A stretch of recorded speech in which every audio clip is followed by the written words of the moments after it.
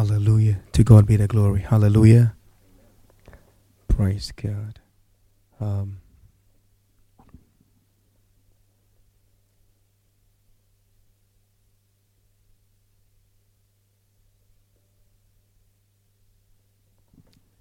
Paul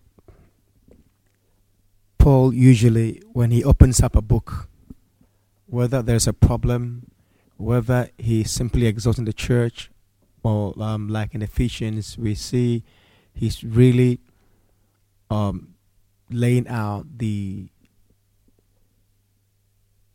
fundamentals of the Christian faith and the truth of the Christian faith. He's just laying them out. In all those books, he begins with teachings, what we call doctrines. And then when it's about ending it, he brings in the practical side of things.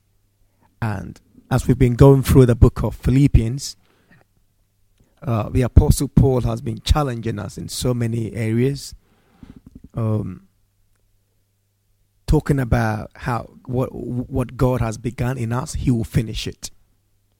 And then he challenges the church to focus on Christ, take their eyes off all the works of law and self-righteousness and all, take their eyes off all those things. And then he may even make mention of the fact that if there was anything in boasting about personal achievement, then he has more as a Hebrew. But then he counts all those things as dung, and he presses forward, and he challenges the church to press forward in Christ. That maturity in Christ is not a destination, but a stage. So when you get to that stage, you still journey. So we can talk about a mature Christian, and a mature Christian is not one who's able to quote Bible verses, but one who has exercised his senses to be able to discern between good and evil. One who skillfully wields the word of righteousness. And he challenges them to follow him. And we said that was a very bold instruction to give. And the reason why he's bold in making this declaration is because he is following Christ. So in a sense, what he's saying is, follow me as I follow Christ. For there are many out there who are enemies of the cross, whose destruction, who focus on their tummy, on their belly, and their destruction is in their shame. Basically, they have no heavenly values. And also, we are to follow him not only because there are many out there who are enemies of the cross, but also because we are citizens of heaven. So we are to follow him as he followed Christ. There's a heavenly culture registered in our hearts by the Holy Spirit, which must be lived out. And there are promises that our Savior and Master Christ is coming soon. Having laid all these teachings, all these doctrines about our personal in Christ, he comes to chapter 4. And some people try to link chapter 4 verse 1 to the rest of chapter 3. But whichever way you take it is a word of God. And we want to look into it. And so we want to look at today in chapter 4. And he brings up a whole lot of exhortations as he crowns his message to the Philippians. And that is what we want to look into today. Hallelujah. And then you will ground our hearts in truth. That's in Christ. Give us hearing ears, O God, in the name of Jesus. And grant utterance, Father, that your word will be spoken in clarity. In Jesus' name, amen. So in chapter 4 verse 1, the apostle says, therefore, my brethren, dearly beloved and longed for, my joy and crown, so stand fast in the Lord, my dearly beloved. Therefore, we know no one begins a statement with therefore, which means for all that I have said, all that I've gone, chapter 1 to 3. Therefore, my brethren, dearly beloved, he loves them. And we could see that in the letter so clearly, the way he expressed himself, and even how he will end the whole letter. We see that they are really his dearly beloved, and long for my joy and my crown, in the sense that when he stands before Christ, there will be his joy. There will be the reason why he'll be given whatever crown that he's yet to receive. Now, the way he talks about my joy, my crown, it's not like they are his personal possession. Because whatever he's done amongst them, it is by the power of Christ that he's been able to do it. And he says, so stand fast, stand firm, stand firm. Now, stand firm not so as by their own power, because it is by the power of Christ that we stand in him. So when any time the Apostle Paul uses this expression, be strong in the Lord, it's like yield yourself to the power of Christ. What he's already made available, yield yourself to his promises. If there are any promises, hold fast unto them. That's basically what he means. If he's made promises, hold onto them firmly. If he's giving assurance, hold them firmly. That's how we hold for we stand strong or stand fast in Christ. Not by we exercising any power of ourselves, but we holding on to what he has said. And that also comes under faith, under trusting that you firmly believe what he has said, so you're holding on to it. Praise God. That is something for us to do. And in the light of this, as you're going to stand fast, as you're going to hold firm onto Christ, then there are some things that needs to be put out of the way, and there are some things that need to be embraced. Hallelujah. And the first of them is what he says in the verse 2, where he says, I beseech Euodia and Syntyche that they be of the same mind in the Lord. And I entreat thee also, true yoke fellow, help those women which labored with me in the gospel, with Clement also, and with other my fellow laborers, whose names are in the book of life.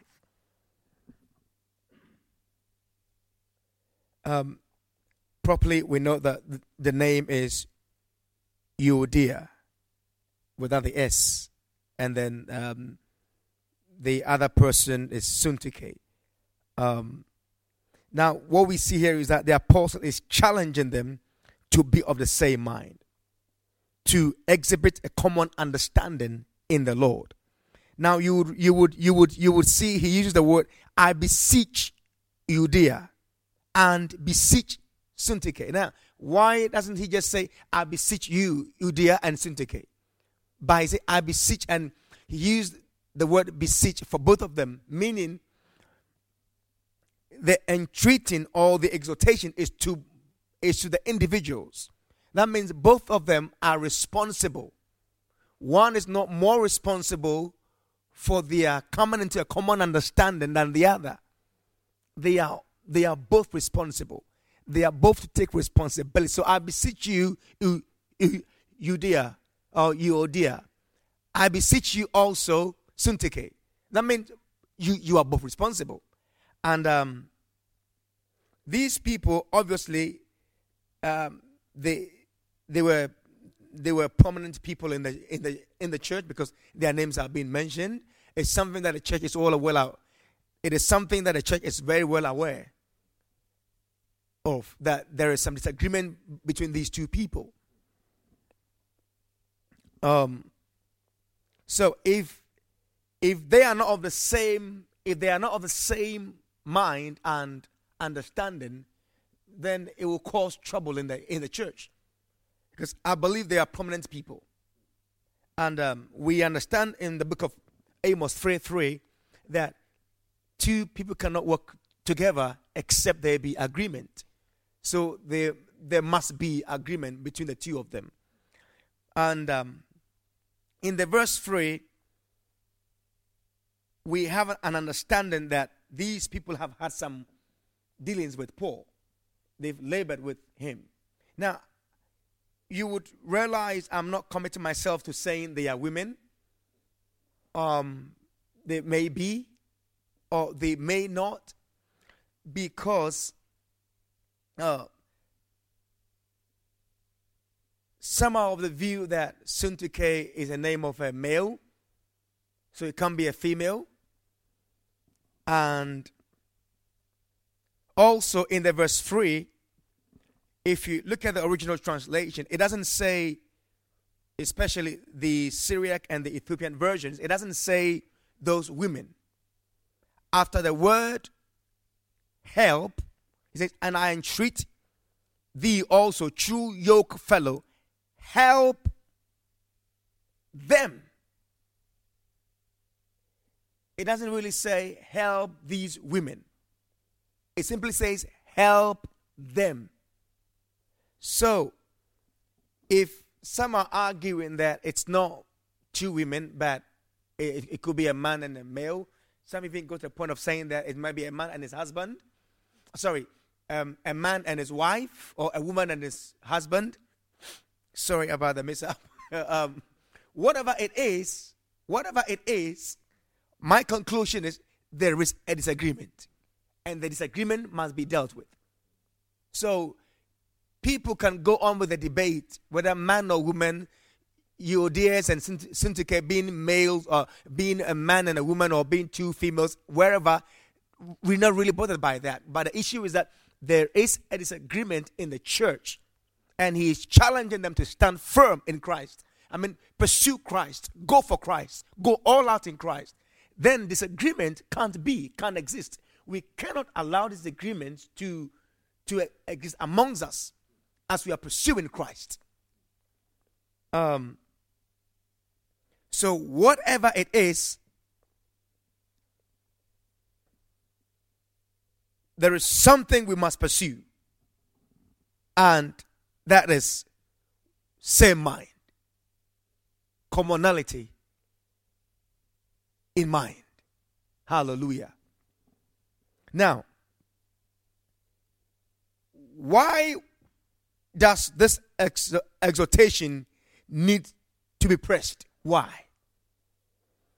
We need to press this because in the writings of the apostle to the Ephesians, in the 4th chapter,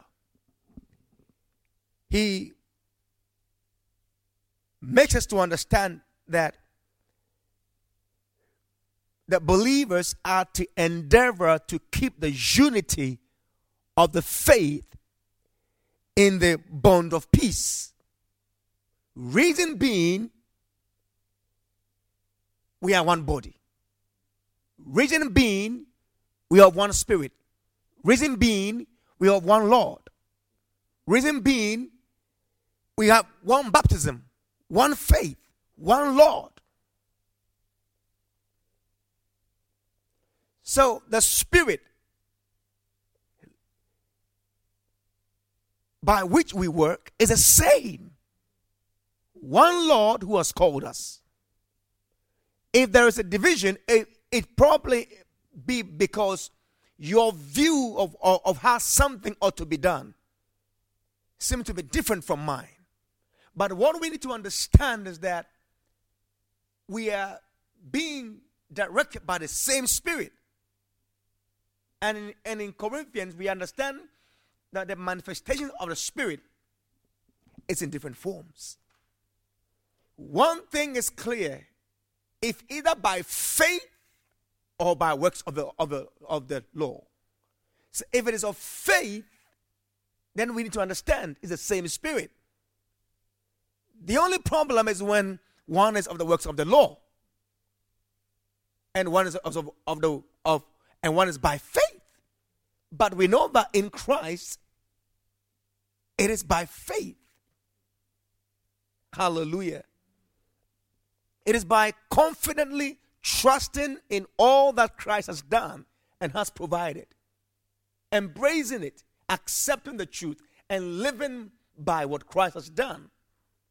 Not trying to establish your own way of pleasing God, your own petty doctrine of how things ought to be done, but accepting what Christ has done, confidently trusting it,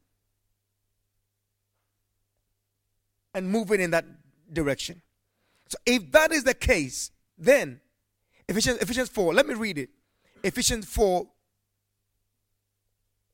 from verse 2.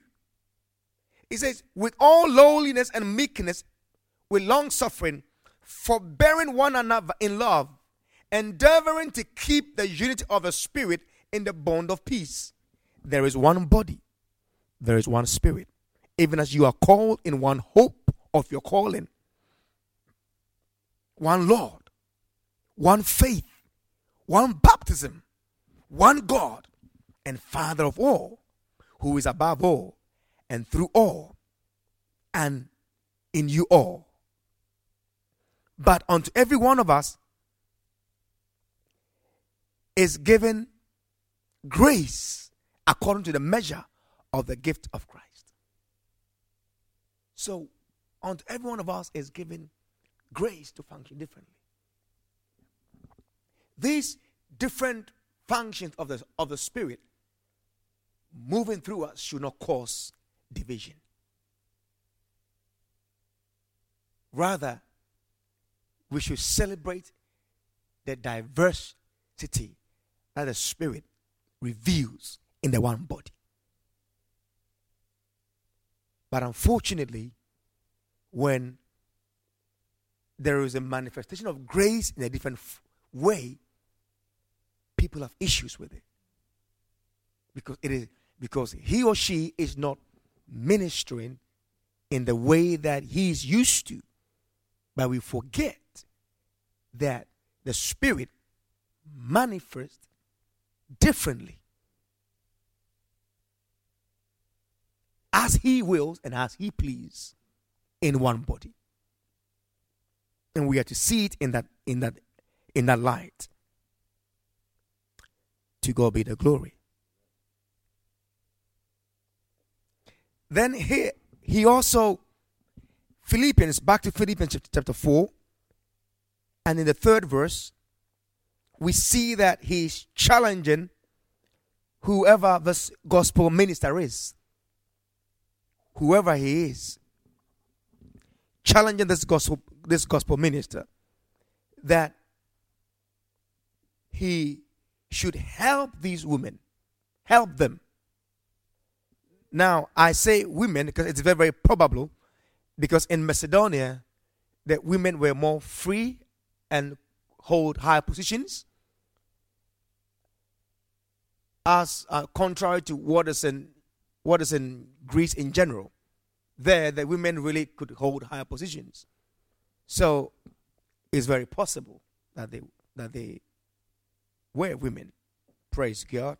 And I have no problem with that, if they are or they not. Because the issue is the disagreement, which must be dealt with. And here he is challenging the gospel minister to deal with the issue. He's helped them. Now, the help here is not with their temporal material needs, but help with this issue of disagreement. Help them either by providing a forum or by speaking to them individually, encouraging them to come into an understanding, making them understand what really is going on, that is the same Spirit working in them. Because Paul makes mention that these have labored with him. Labored with him. So they are not people who you say are not born again and are just causing trouble in the church. It's something they're not in agreement on. And whoever is in there should help deal with it.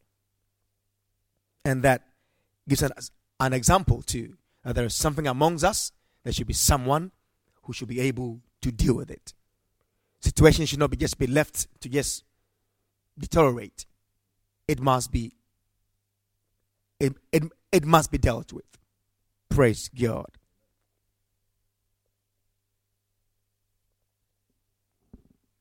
Such a help is very necessary. So whenever there is any issue in our congregations amongst us, there should be someone to step up and say, hey, we serve God by one Spirit. Whatever it is, we could address it. To God be the glory. Basically, we need to spur one another up onto good works, as long as it is called today. He has done this in chapter 1 in a way. Let's look at verse 27, Philippians 1:27, where he says, only let your conversation be as it becometh the gospel of Christ. That is, your manner of life should be as people who belong to Christ, or people who are given over to the gospel of Christ. There is something about the gospel of Christ. It's about unity. Hallelujah. So this unity should characterize our fellowship.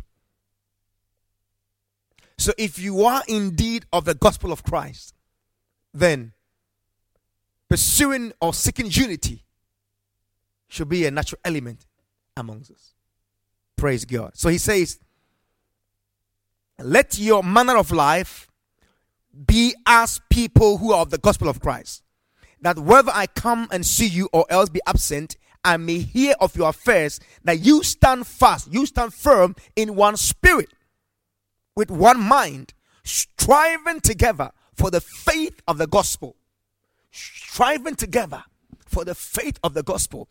This is what we should all be about as believers in the house of God. Striving for the faith of the gospel. That what Christ has done and said is spreading out. Other issues, let's stumble over them. Put them away and push them aside. Because there is something more important. I have come to an understanding that the church is God's greatest instrument in the earth. That the people in the church are so dear to God. Because if God would establish anything, He would do it through the church. So in the church, we stand in a very crucial or important place. If God would accomplish anything, that through the church, Ephesians 3:10, that through the church, the manifold wisdom of God will be made known to the principalities and the powers. So it is through the church that God is displaying His wisdom, which throughout all the ages, those beings thought that maybe nothing is going to come out of all this.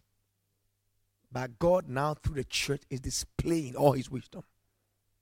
So the church of God is special to Him. We are His instrument. And on the face of the earth, there is nobody. There's nobody. I'm talking about body as in an entity, organization. There's nobody that is of vital importance to God than the church. So we in the church should see ourselves as in a very vital role. And that whatever happens amongst us matters. It matters. And that we are to pursue unity with all our hearts. That if needs be being called a fool, so unity prevail, so be it. Hallelujah. Recently, I found myself going back to certain people to literally beg them. In their eyes, I look weak and foolish, but I said, God, so be it. Some rejected, some opened up. Say, God, so be it. If they see me as a fool, weak, fine. Because it's not about me. It's about Christ. That he be revealed to the world. Hallelujah. So you may call me whatever you want to call me. Oh, he couldn't stand it. He couldn't stomach it. Yes, I couldn't. For Christ's sake. For unity's sake. That what Christ stands for will prevail, will manifest to the church. Hallelujah. At least one day when I stand before him, my conscience is cleared. Amen. And then let's look at something in this. Also see, also come to Colossians 3, 13 to 16. Colossians 3, 13 to 16. So he's challenging the church. Stand fast. Stand firm in Christ. Hallelujah. You know, we've come a long way. Count everything as dung. Okay? Have no dependency upon your own righteousness or your self-erected pillars of righteousness, and count only on Christ's righteousness. Depend upon his righteousness alone.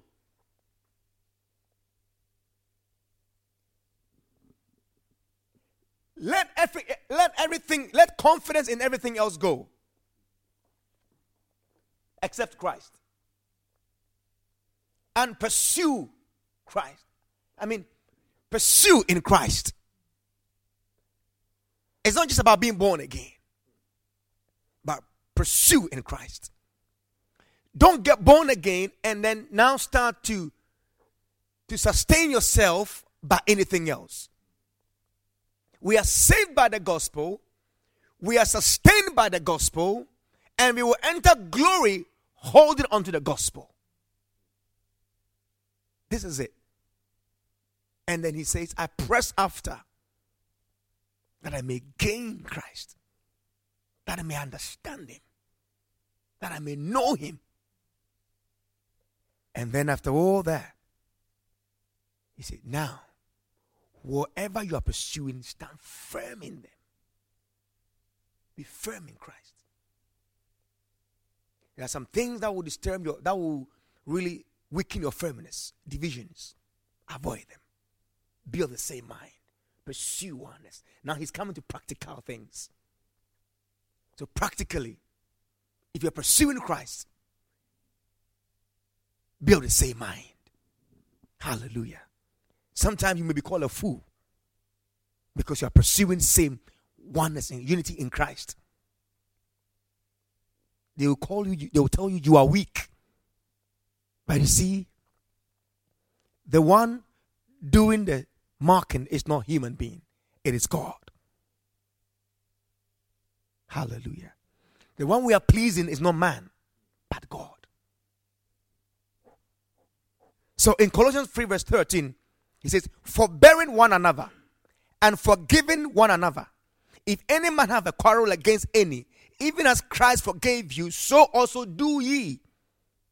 And above all these things, put on charity, which is the bond of perfectness. Colossians 3 verse 15. And let the peace of God rule in your hearts, to the which also ye are called, in one body, and be ye thankful. One body. We are one body. Hallelujah. To God be the glory.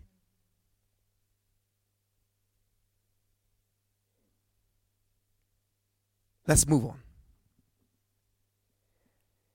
Then, it says,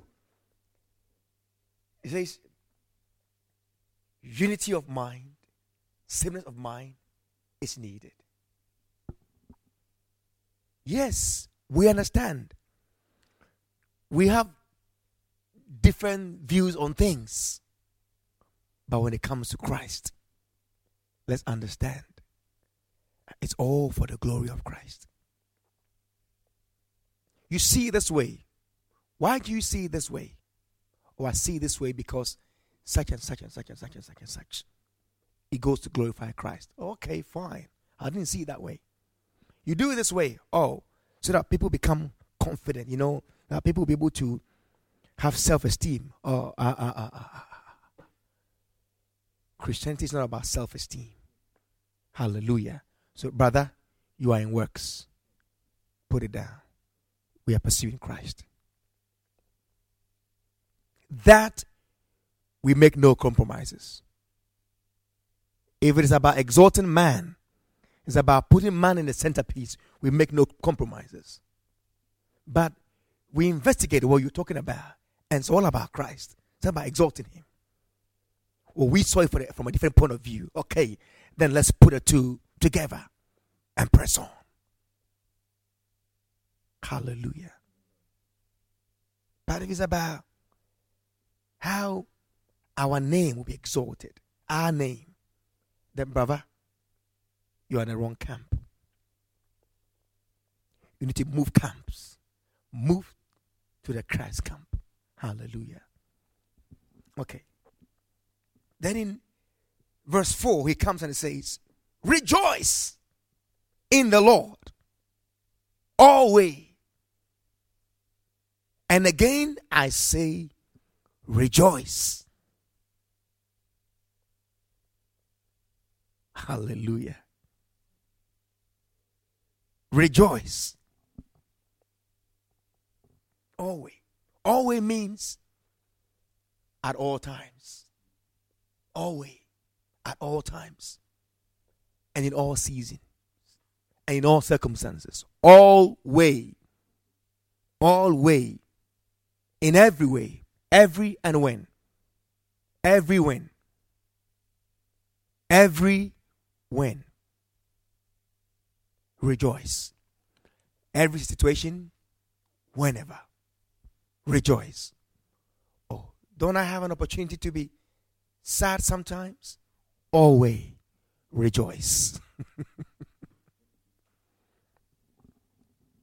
Rejoice. Because if you give room for sorrow, for pity party, the enemy will soon come in with his deceptions. But stand strong. Rejoice. Hallelujah. We see that this truth was well understood by the psalmists. They seem to have understood this truth very, very well. That rejoicing in the Lord should be always in the Lord. There are many things. I know that in life there are many things to make you feel sad all day. Okay? But our rejoicing, Bible says, should be in. Now, Bible did not just say rejoice. It's rejoice in the Lord. Because sometimes things around you are such that you cannot really be joyful about them. They are such that you cannot. Are you rejoicing that it's just gone so bad? But you see, we can rejoice in the Lord. Praise the Lord. Because in the Lord, even suffering has a purpose. In the world, suffering is meaningless. So people do everything to alleviate themselves from it. But in Christ, there's a purpose for it. Let's say something about the psalmist. Psalm 34. Psalm 34 verse 1 and 2. A psalm of David.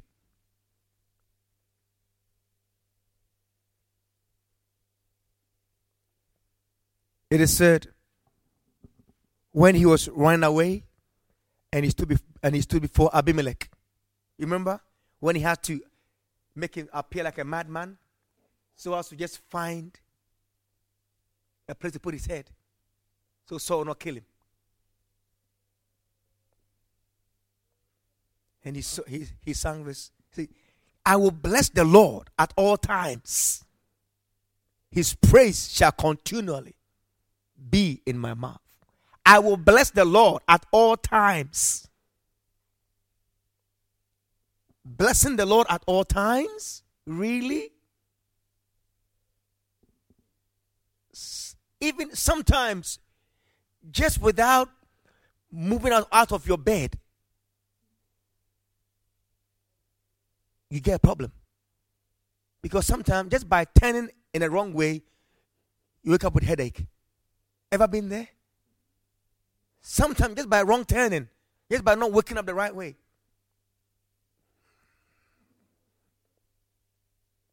And he says, I will bless the Lord at all times.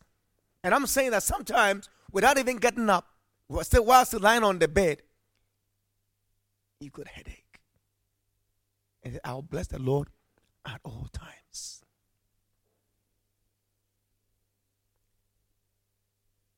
And his praise shall continually be in my mouth. So even in the midst of this, I will bless the Lord. And his praise will be on my lips. My soul shall make her boast in the Lord. The humble shall hear thereof and be glad. Psalm 145. Psalm 145 verse 1 and 2. Hallelujah. We are talking about how the psalmist well understood this truth. When it says, Psalm 145 verse 1 and 2, I will extol thee, my God, O King. I will bless thy name forever and ever. Every day I will bless thee, and I'll praise thy name forever. Hallelujah.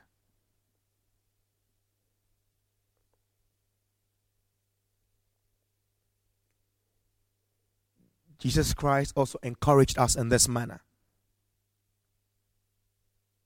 He also encouraged us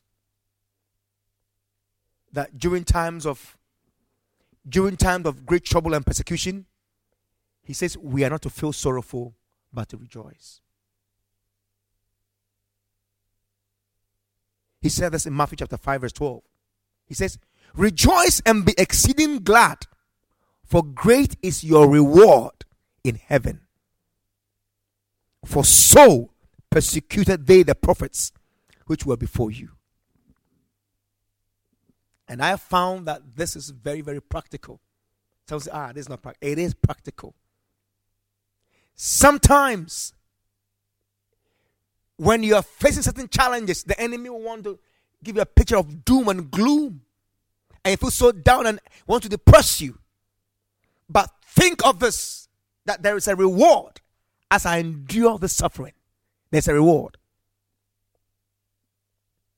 The reward might not be you having money in your pocket here on this earth. I'm talking about heavenly reward. The fact that there is a reward, that I challenge you, that when it seems to be all down and gloom and think, and you go, I need to go through all this trouble. Think. Let your mind rest on the fact that there is a reward awaiting you. And you will see the whole of darkness just disperse. Because truth has been brought out. Truth, which is light, has appeared. And darkness has to disperse. Rejoice. Remember, they were going through trying times. He said, you are going through the trying times which you saw in me. But rejoice. Rejoice. And again I say, rejoice. Always rejoice. I pray that God will grant us the grace to remember this truth, that we are to rejoice at all way.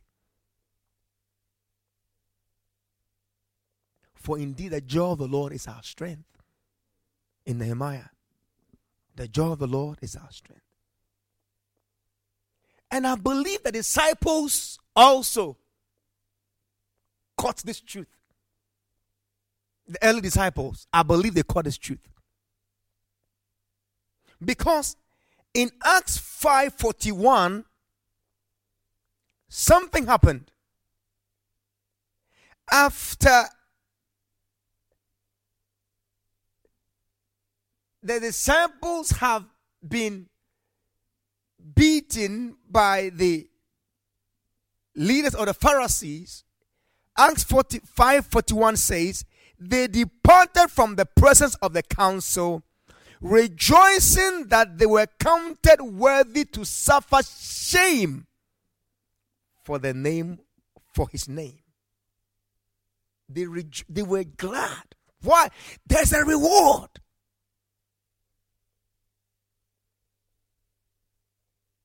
So a Christian who is not enduring any suffering for the Lord and is happy, oh, God is so good to me.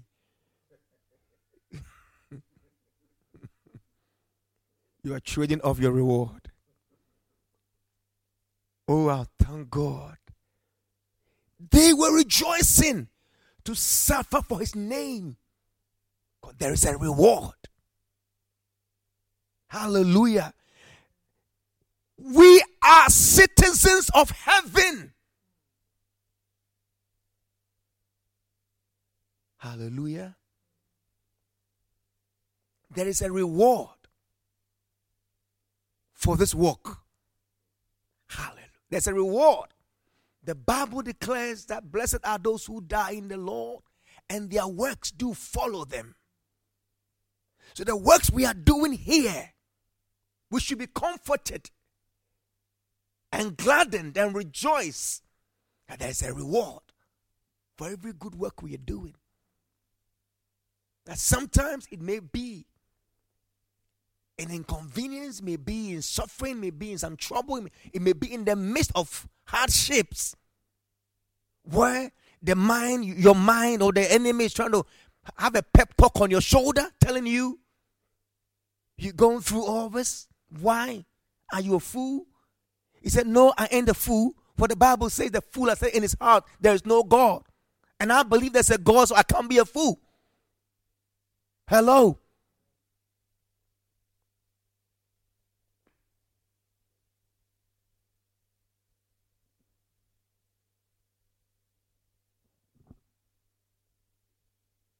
And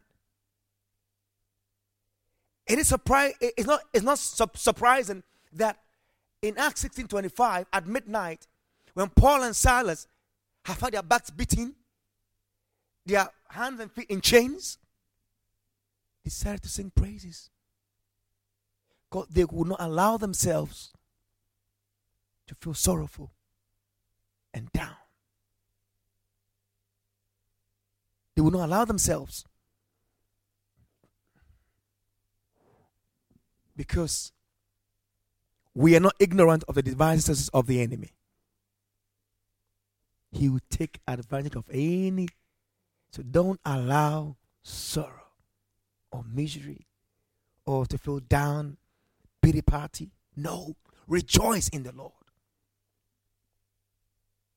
I know that today many live for themselves, so they're not able to rejoice in the Lord. That is sometimes the reason, because they're not living for Christ.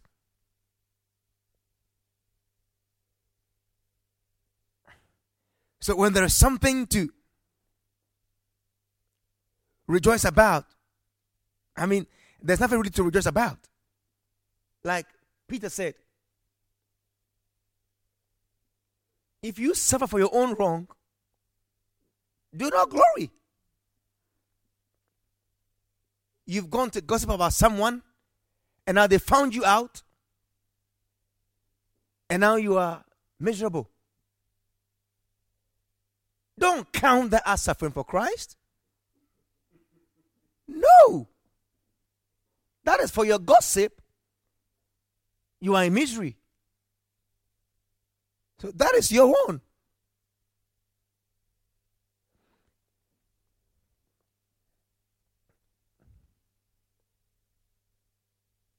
Hallelujah.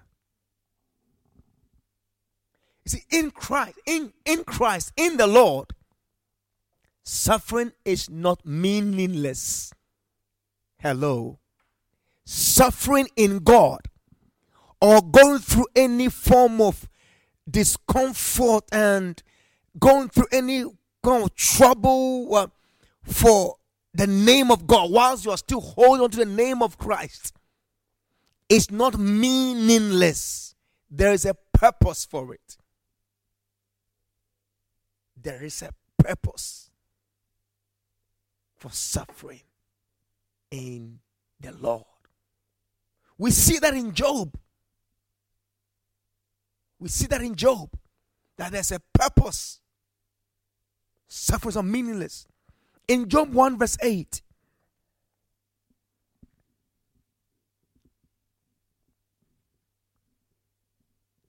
so we can and should, okay? We can and should rejoice with the understanding and hope that suffering in Christ is not meaningless. There is a purpose to it. Hallelujah. Job 1:8.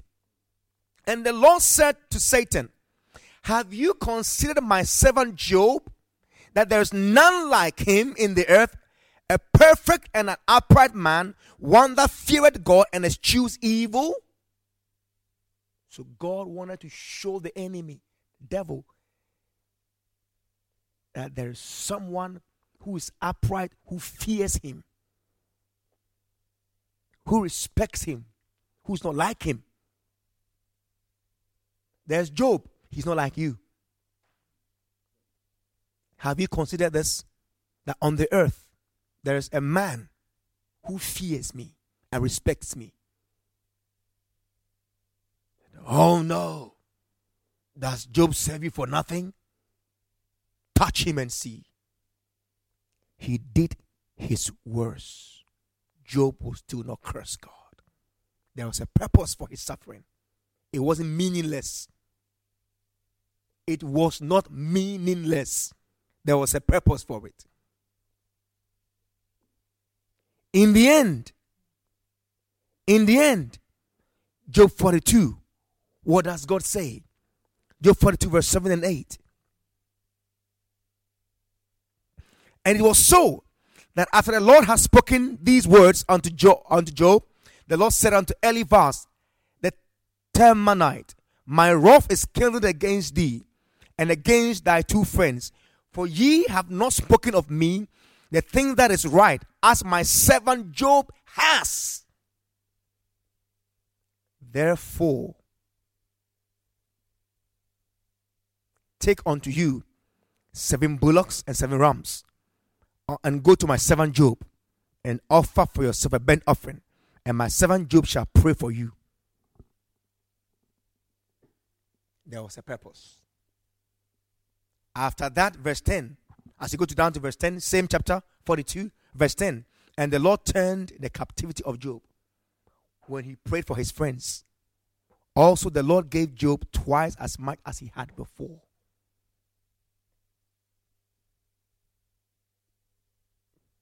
Did God have any pleasure in taking the things away from Job? No. It was for a purpose.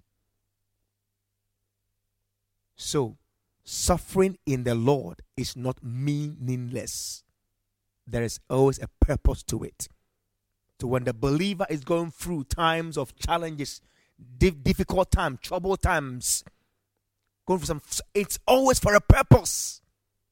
It is never meaningless. Hallelujah. That is why he says we can rejoice always. Maybe here on this earth we might not see what the purpose is, but God will reveal it. Say, faithful one. Say, faithful God, me faithful. All the things I endured, I didn't see any miracle when I didn't have a miracle of healing when I was really here. Oh, there was a purpose to that. I didn't have deliverance when I was having this financial difficulty. I didn't have any deliverance. How did I really manage? How did I really glorify you? Oh, there was a purpose to that. Really? Yes. I was establishing a point. This and this and this and this was what I was doing. Sometimes here on earth, the Lord will reveal it. You get to know this was a reason. But I'm saying, for some, it may not be revealed here. But we are still to rejoice in the Lord. That in the Lord there is a reward for the walk we walk in Him, and for the path we walk in Him. Hallelujah. There is a reward. To God be the glory. Rejoice in the Lord. Do not let the present suffering, do not let what you are enduring right now fill your heart with sorrow. Don't let it weigh you down. Rejoice not in the thing itself, but in the Lord. That in the Lord there is hope. There's a reward. There's a reason. There's a purpose.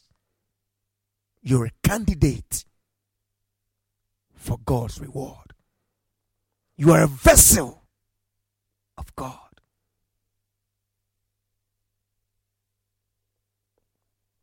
I'm not saying God is the author of sickness. I'm not saying that. But sickness is in the world. Okay? I'm not saying God is the author of wickedness. That He allowed Paul to be beaten by people.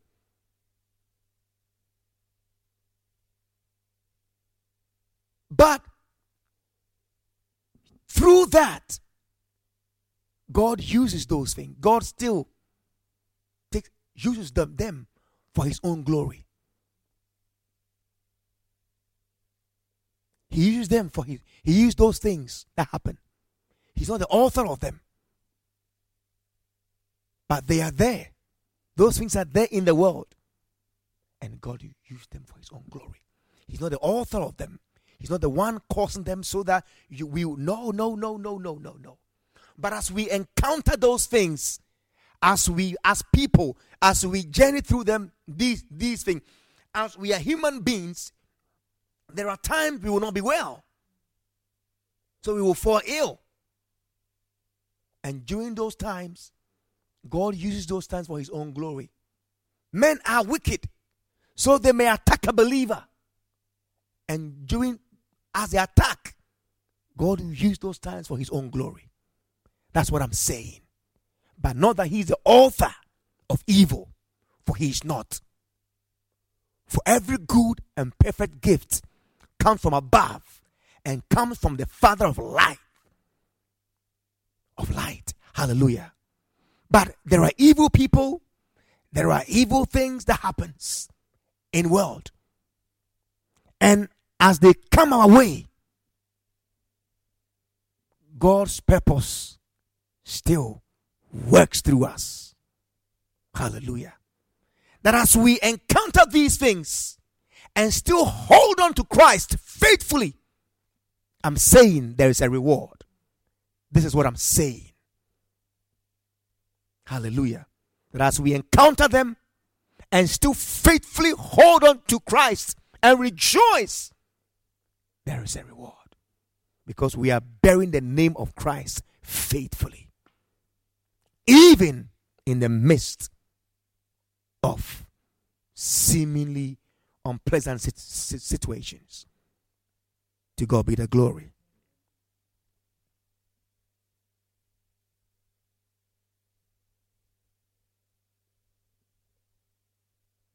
Amen and amen. Our God is good. God is good.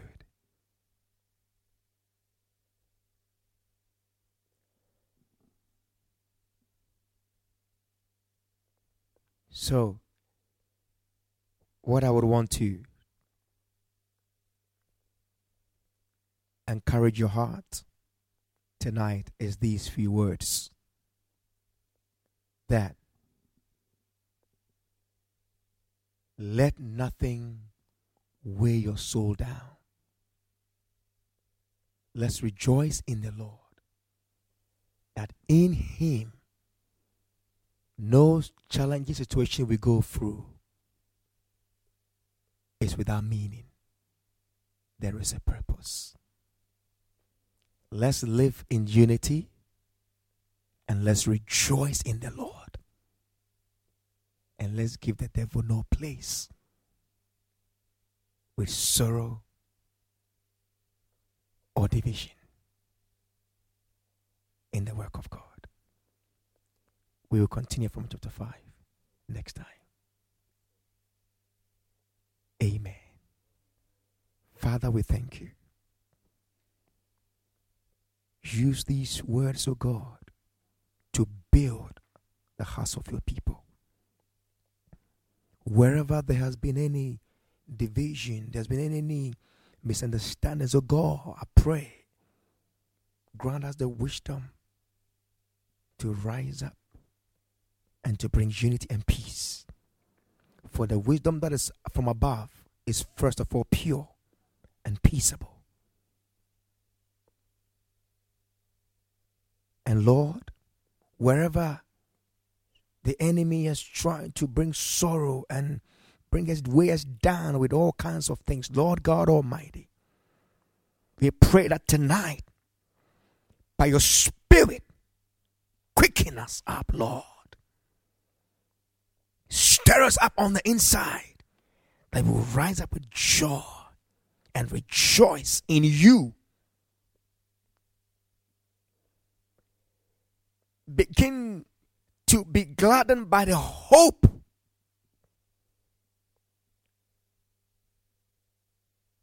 that we have in you. Even the understanding that there is a purpose for what we're going through. And that at the end of the day, you will make it all clear and you will reward. Thank you, Father, for this truth. Thank you, Christ, for revealing yourself on this manner unto us. We are grateful. We are grateful. In the name of Jesus. Hallelujah.